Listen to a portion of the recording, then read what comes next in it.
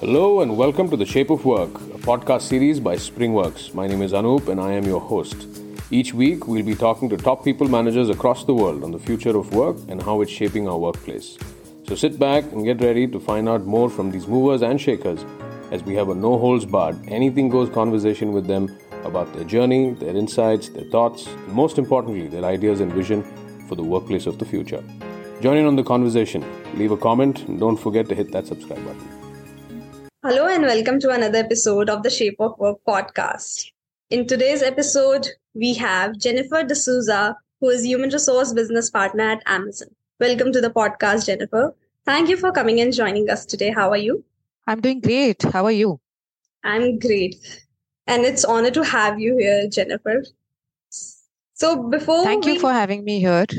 In fact, it's a pleasure to be part of this podcast and I'm looking forward to have good discussions today. Definitely will. So before we start our discussion, let's get to know our guest a little better.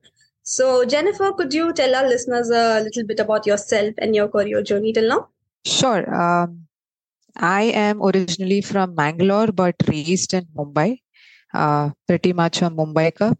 I find solace in doodling, sketching, painting, anything which is related to art. I am an avid traveler and I seek joy in small moments and definitely a chai lover. Talking about my professional journey, so I started my career as an HR professional working in companies like Asian Paints, Coty, which is also known as Vela India Private Limited, and now currently with Amazon. In Asian Paints, I had 2 stints. I worked as an HR business partner for sales and marketing function and then moved to a specialist role of compensation and benefits. I also handled a performance management system over there. Then I moved to Coty, and Coty is a French-American MNC. It's into beauty space. I worked as an HR business partner there for multiple business segments, focusing on talent management, capability building, and handled many change management programs and initiatives there.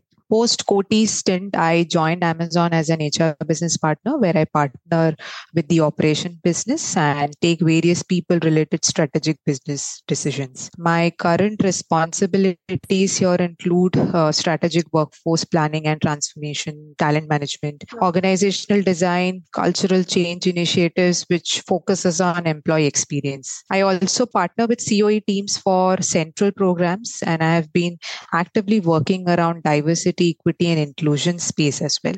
Wow. One of the proudest accomplishments that I have done in this space is I have successfully introduced transgender, autism spectrum disorder individuals, and ADHD individuals, acid attack survivor individuals into the workforce. Additionally, I am a devoted ally to the Glamazon community, which is also a community for LGBTQIA plus in Amazon. And I actively conduct awareness sessions on LGBTQIA plus topics. Wow. I must say it's very fascinating to hear that you have involved in, the inclusivity program or the LGBTQ community. So it's really great to know. And of course, as you mentioned about your journey, it's undeniably inspiring. So of course, as someone who is navigated through diverse HR roles, I can only imagine the wealth of experience you bring to the table. So definitely we'll get a lot of content for our listeners. Sure. Yeah. So speaking about the skills and experiences, let's delve into the skills that are pivotal for excelling in the HRBP role.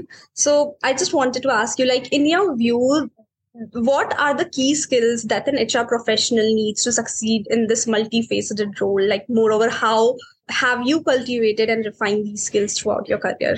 Well, I have been grateful to have met some incredible managers, mentors, and coaches in my professional life who have guided me and helped me navigate to become a better HR professional.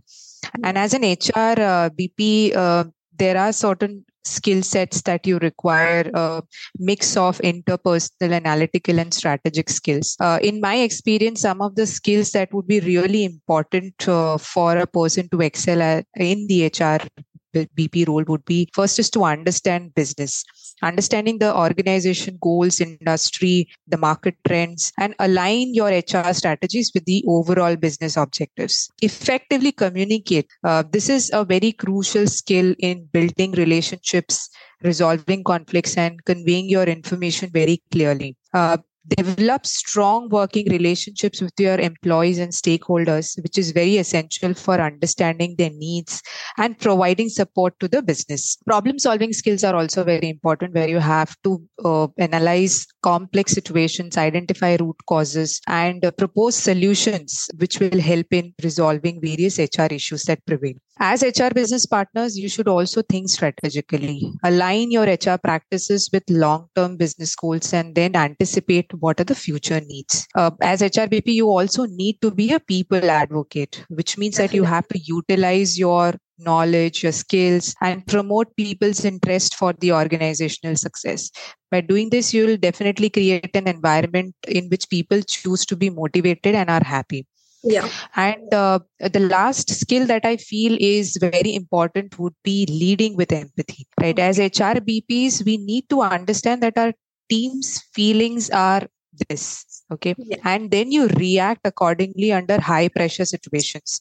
The reaction or the feeling that you give to your team, to your employees, to your stakeholders is what would define leading with empathy. Also be mindful and do not get confused between sympathy and empathy. Both are different concepts altogether. I would also recommend personally in terms of developing these skills, you need to find good mentors in your areas of work, right? You need to seek guidance from experienced HR professionals or mentors who can share their insights and offer advice to you. Apart from that, you need to also volunteer for projects that would allow you to collaborate with other departments and help you develop that strategic mindset.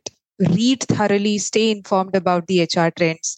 Networking is very, very important.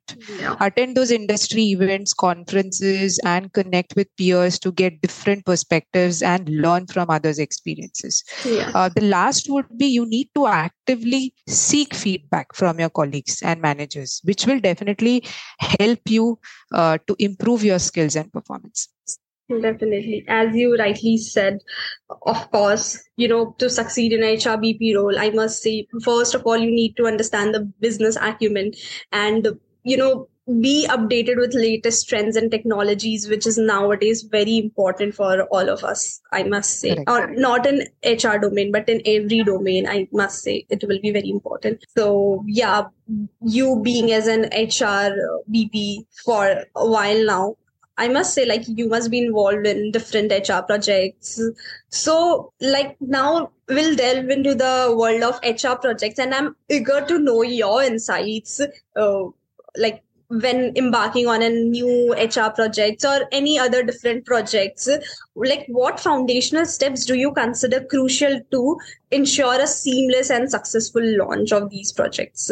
It would be great if you can share some of the steps for listeners. Sure. In fact, I have been part of various cultural transformation, change management, and some transition programs. Okay. And with every projects or programs that I have handled, I have had my own learnings on where to start, where to stop, and where to continue. Right. Yeah. But there is a defined framework that can be used to prioritize your HR projects that you take up. First would be to identify what is your problem statement, and then define your clear objectives. Clearly outline the project's goals, scope, and the expected outcomes. And at the same time, ensure that your stakeholders are also aligned to your project. Right? Otherwise, you'll not be able to pull through your project. Second would be identify a project sponsor. This person could be a very senior leader in your organization who will guide you and give you a clear direction. And then look out for a team that will work with you on this project. Third step would be develop a detailed project plan that includes tasks, timelines, milestones, and what are the dependencies and what are the support that you require from other teams. This will help you to create a roadmap for the project's progression. Yeah.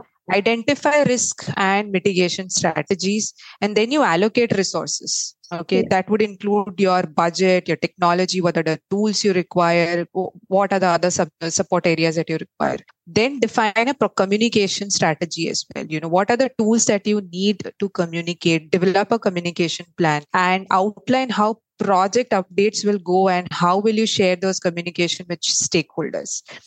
Engage the stakeholders. Whoever are the stakeholders, involve them in your decision making, involve them in project updates, ask them questions, seek feedback from them. And that is how you will keep them engaged throughout the project.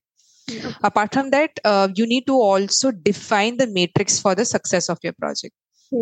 That would definitely be the SMART goals or the SMART matrix, which means it has to be specific, measurable, achievable, relevant, and time bound. Right? Always do a pilot if feasible. So, for example, when I was working in the DEI space, I wanted to introduce a transgender cohort in the workforce. I was not sure in terms of what would be the learnings of this particular entire program that I was launching. So what I did was I did a pilot. I tried to introduce this cohort in one particular building and actively seeked feedback from the stakeholders around them. If this is working well, not working well, where do I change the route, and where do I basically put a stop and pause, reflect, and then go back and implement it again.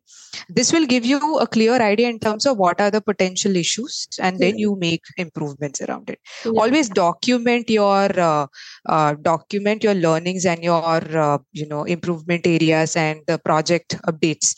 Right, this will help give you the outline of the project, and then you will have a clear picture in terms of what's happening. Of course, launch and monitor the program once the pilots are done in a full scale. Apart from that, you also need to collect the feedback from all the stakeholders post the launch. See what are the improvement areas again and where you need to focus. Here, I would also like to quote Jeff Bezos, who once said that, good intentions do not matter, but mechanisms matter. So when you collect feedback and when you're looking out for improvements, put certain sustainable mechanisms in place, which will help you deliver the project on time, and it will help you deliver the project effectively. Last stage would be to celebrate the success. Whoever has helped you in that project, thank them. Send out a thank you email. Send out the project launch update. Send out those improvement areas that you have worked on. This will clearly give a picture to the stakeholders as well, to the project team as well, and to the leaders as well. I think if you do this, definitely you'll have your HR projects being done effectively. Definitely. I must say, you have explained it really very well, the points and the steps. I think it will be definitely great insights for our listeners about the pilot testing. And of course, the most important thing is to get feedback, because, constructive feedback is something which is very important nowadays. And, everyone is not very acceptable in accepting these feedbacks. So these are the important points you have mentioned. So, yes, in the intro part, you mentioned about the inclusivity thing that you were part of. So that is, rotating in my mind. And I really want to ask you on that particular topic. So since you have talked about this in the intro part, so I must say, these things are the paramount importance in today's workplace, which is inclusive with DEI. So creating an environment where every individual, regardless of their background, feels a sense of belonging is no small feat. Definitely everyone will agree. So now let's turn our attention to fostering inclusivity culture within organizations. So how can companies create an environment that promotes a sense of belonging for all employees, irrespective of their background? So what do you think?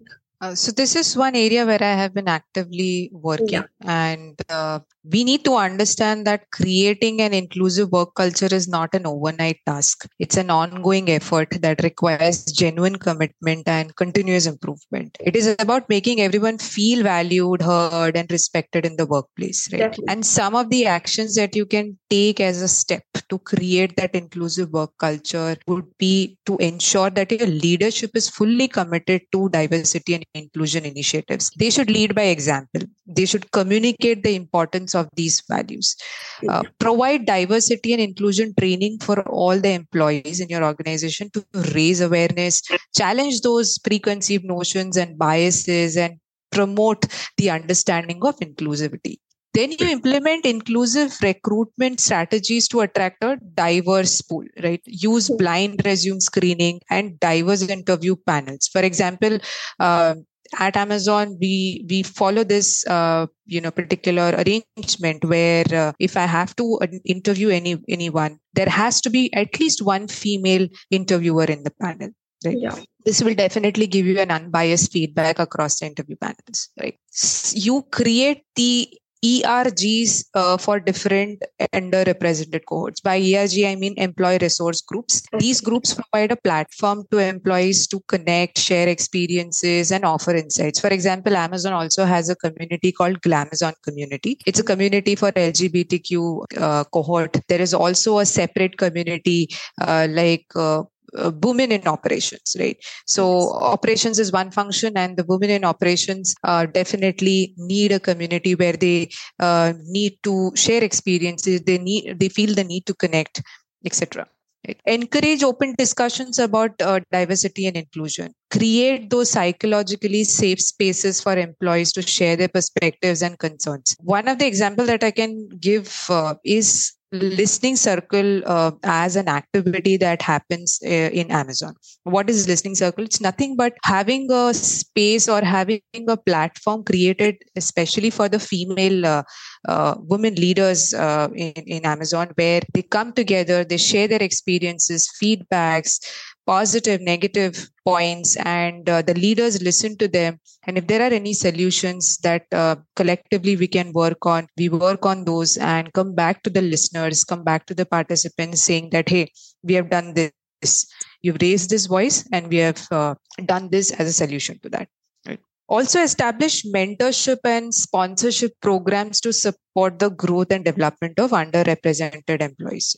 Offer those inclusive benefits that cater to diverse workforce, such as parental leave or accessible facilities and mental health support.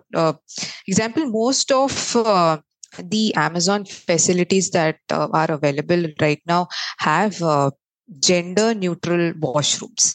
Right. And that was a need of the hour. Apart from that, there are these employee assistance programs which are created, and I'm sure most of the organizations have it, where it focuses more on mental health, providing counseling and other support in terms of creating that space for having mental health discussions and programs. Also acknowledge and celebrate various cultural events to create a sense of inclusion and belonging. It could be like Women's Day, Pride Month, or Autism Awareness Day.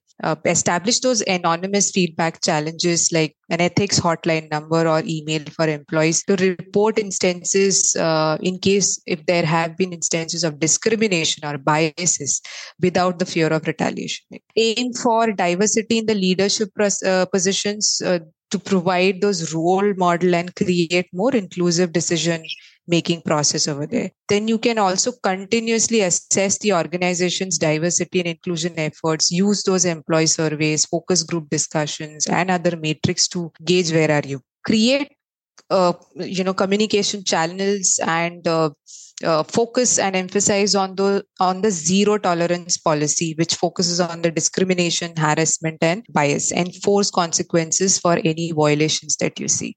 Yeah. These are certain steps that you can take definitely to ensure that you have an diverse, equitable, and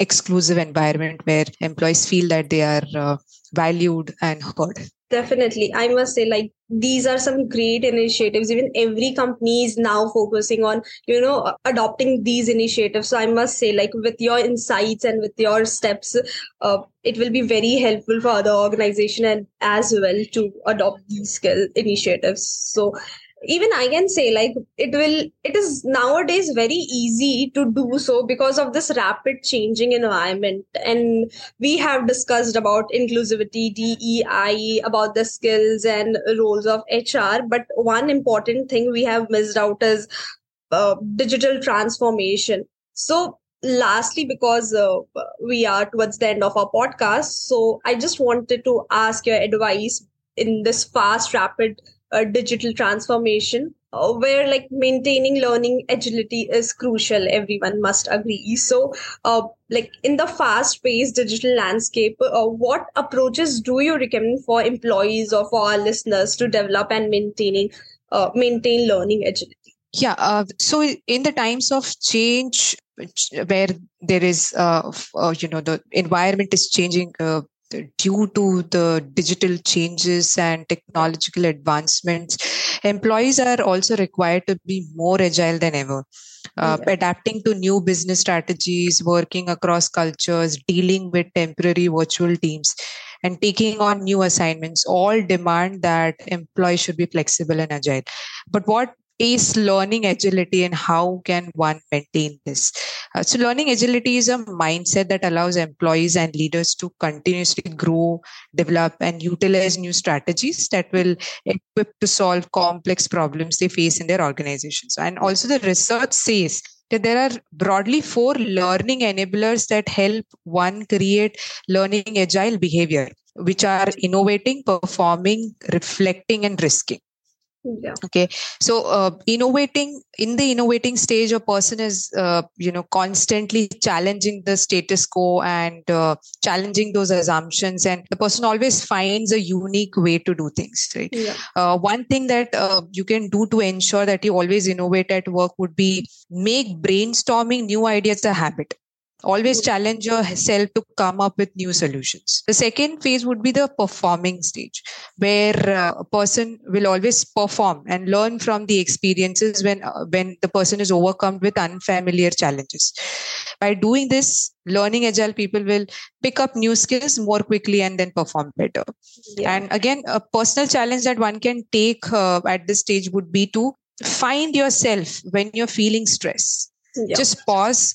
Don't act on it. Just stay calm and do the first thing that comes to your head. Take a moment to consider what is really required at that stage. Okay.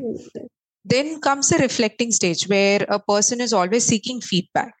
They always generate deeper insights into themselves. One thing that a person can do at this stage is to find someone you can trust in terms of giving that honest and open feedback. Challenge that person to do so. Yeah. Okay. Then comes the risking phase, where one is always exploring the unknown territory and is always comfortable to take the risk. They take on work where success is not guaranteed. They know that failure could be a possibility in that area, but they would still go and risk it and do that work, right? A personal challenge that one can again take up at this area would be to find something that is meaningful. Tell others what you're doing. Ask for their help and support. It's not a bad thing to ask for support. Right. So I feel if all of these four enablers are there in a person, then definitely one can say that the person is learning agile and is always open to explore, develop, and flexible. There. Yeah. I must say, like, these are some great points brought up by you. I must agree, like with improved learning agility, definitely you will be able to, make the most out of experiences. And as you build the habits that help you figure things out as you go, you will improve how you navigate new and difficult situations. And definitely you will increase your contribution to your organization. So yeah, thank you for sharing your expertise and insights with us today. And it's an enlightening conversation, I must say. And this brings us to the end of our conversation. So I'm sure there's a lot of takeaway from the content you have shared today. So thank you for sharing this. Before we leave, can you tell our listeners where they can reach out to you? You can reach out to me on LinkedIn. My ID is Jennifer D'Souza. If you search me there, you'll find me. Thank you for sharing this, Jennifer. It was really lovely hosting you today.